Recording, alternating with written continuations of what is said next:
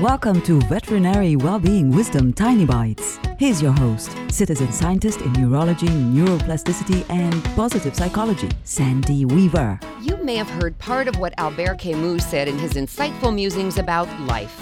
The part most often quoted is, "In the midst of winter, I found within me an invincible summer." I want you to take in the entire quote because there is such power in its clear-eyed optimism. Quote, "My dear, in the midst of hate, I found there was within me an invincible love. In the midst of tears, I found there was within me an invincible smile. In the midst of chaos, I found there was within me an invincible calm. I realized through it all that in the midst of winter, I found there was within me an invincible summer.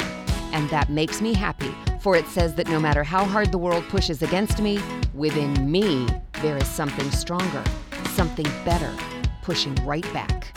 That's the end of the quote. Sometimes I forget that. You too?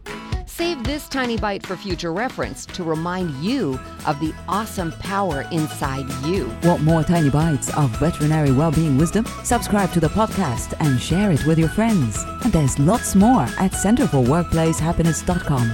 Here's to your well-being, one tiny bite at a time.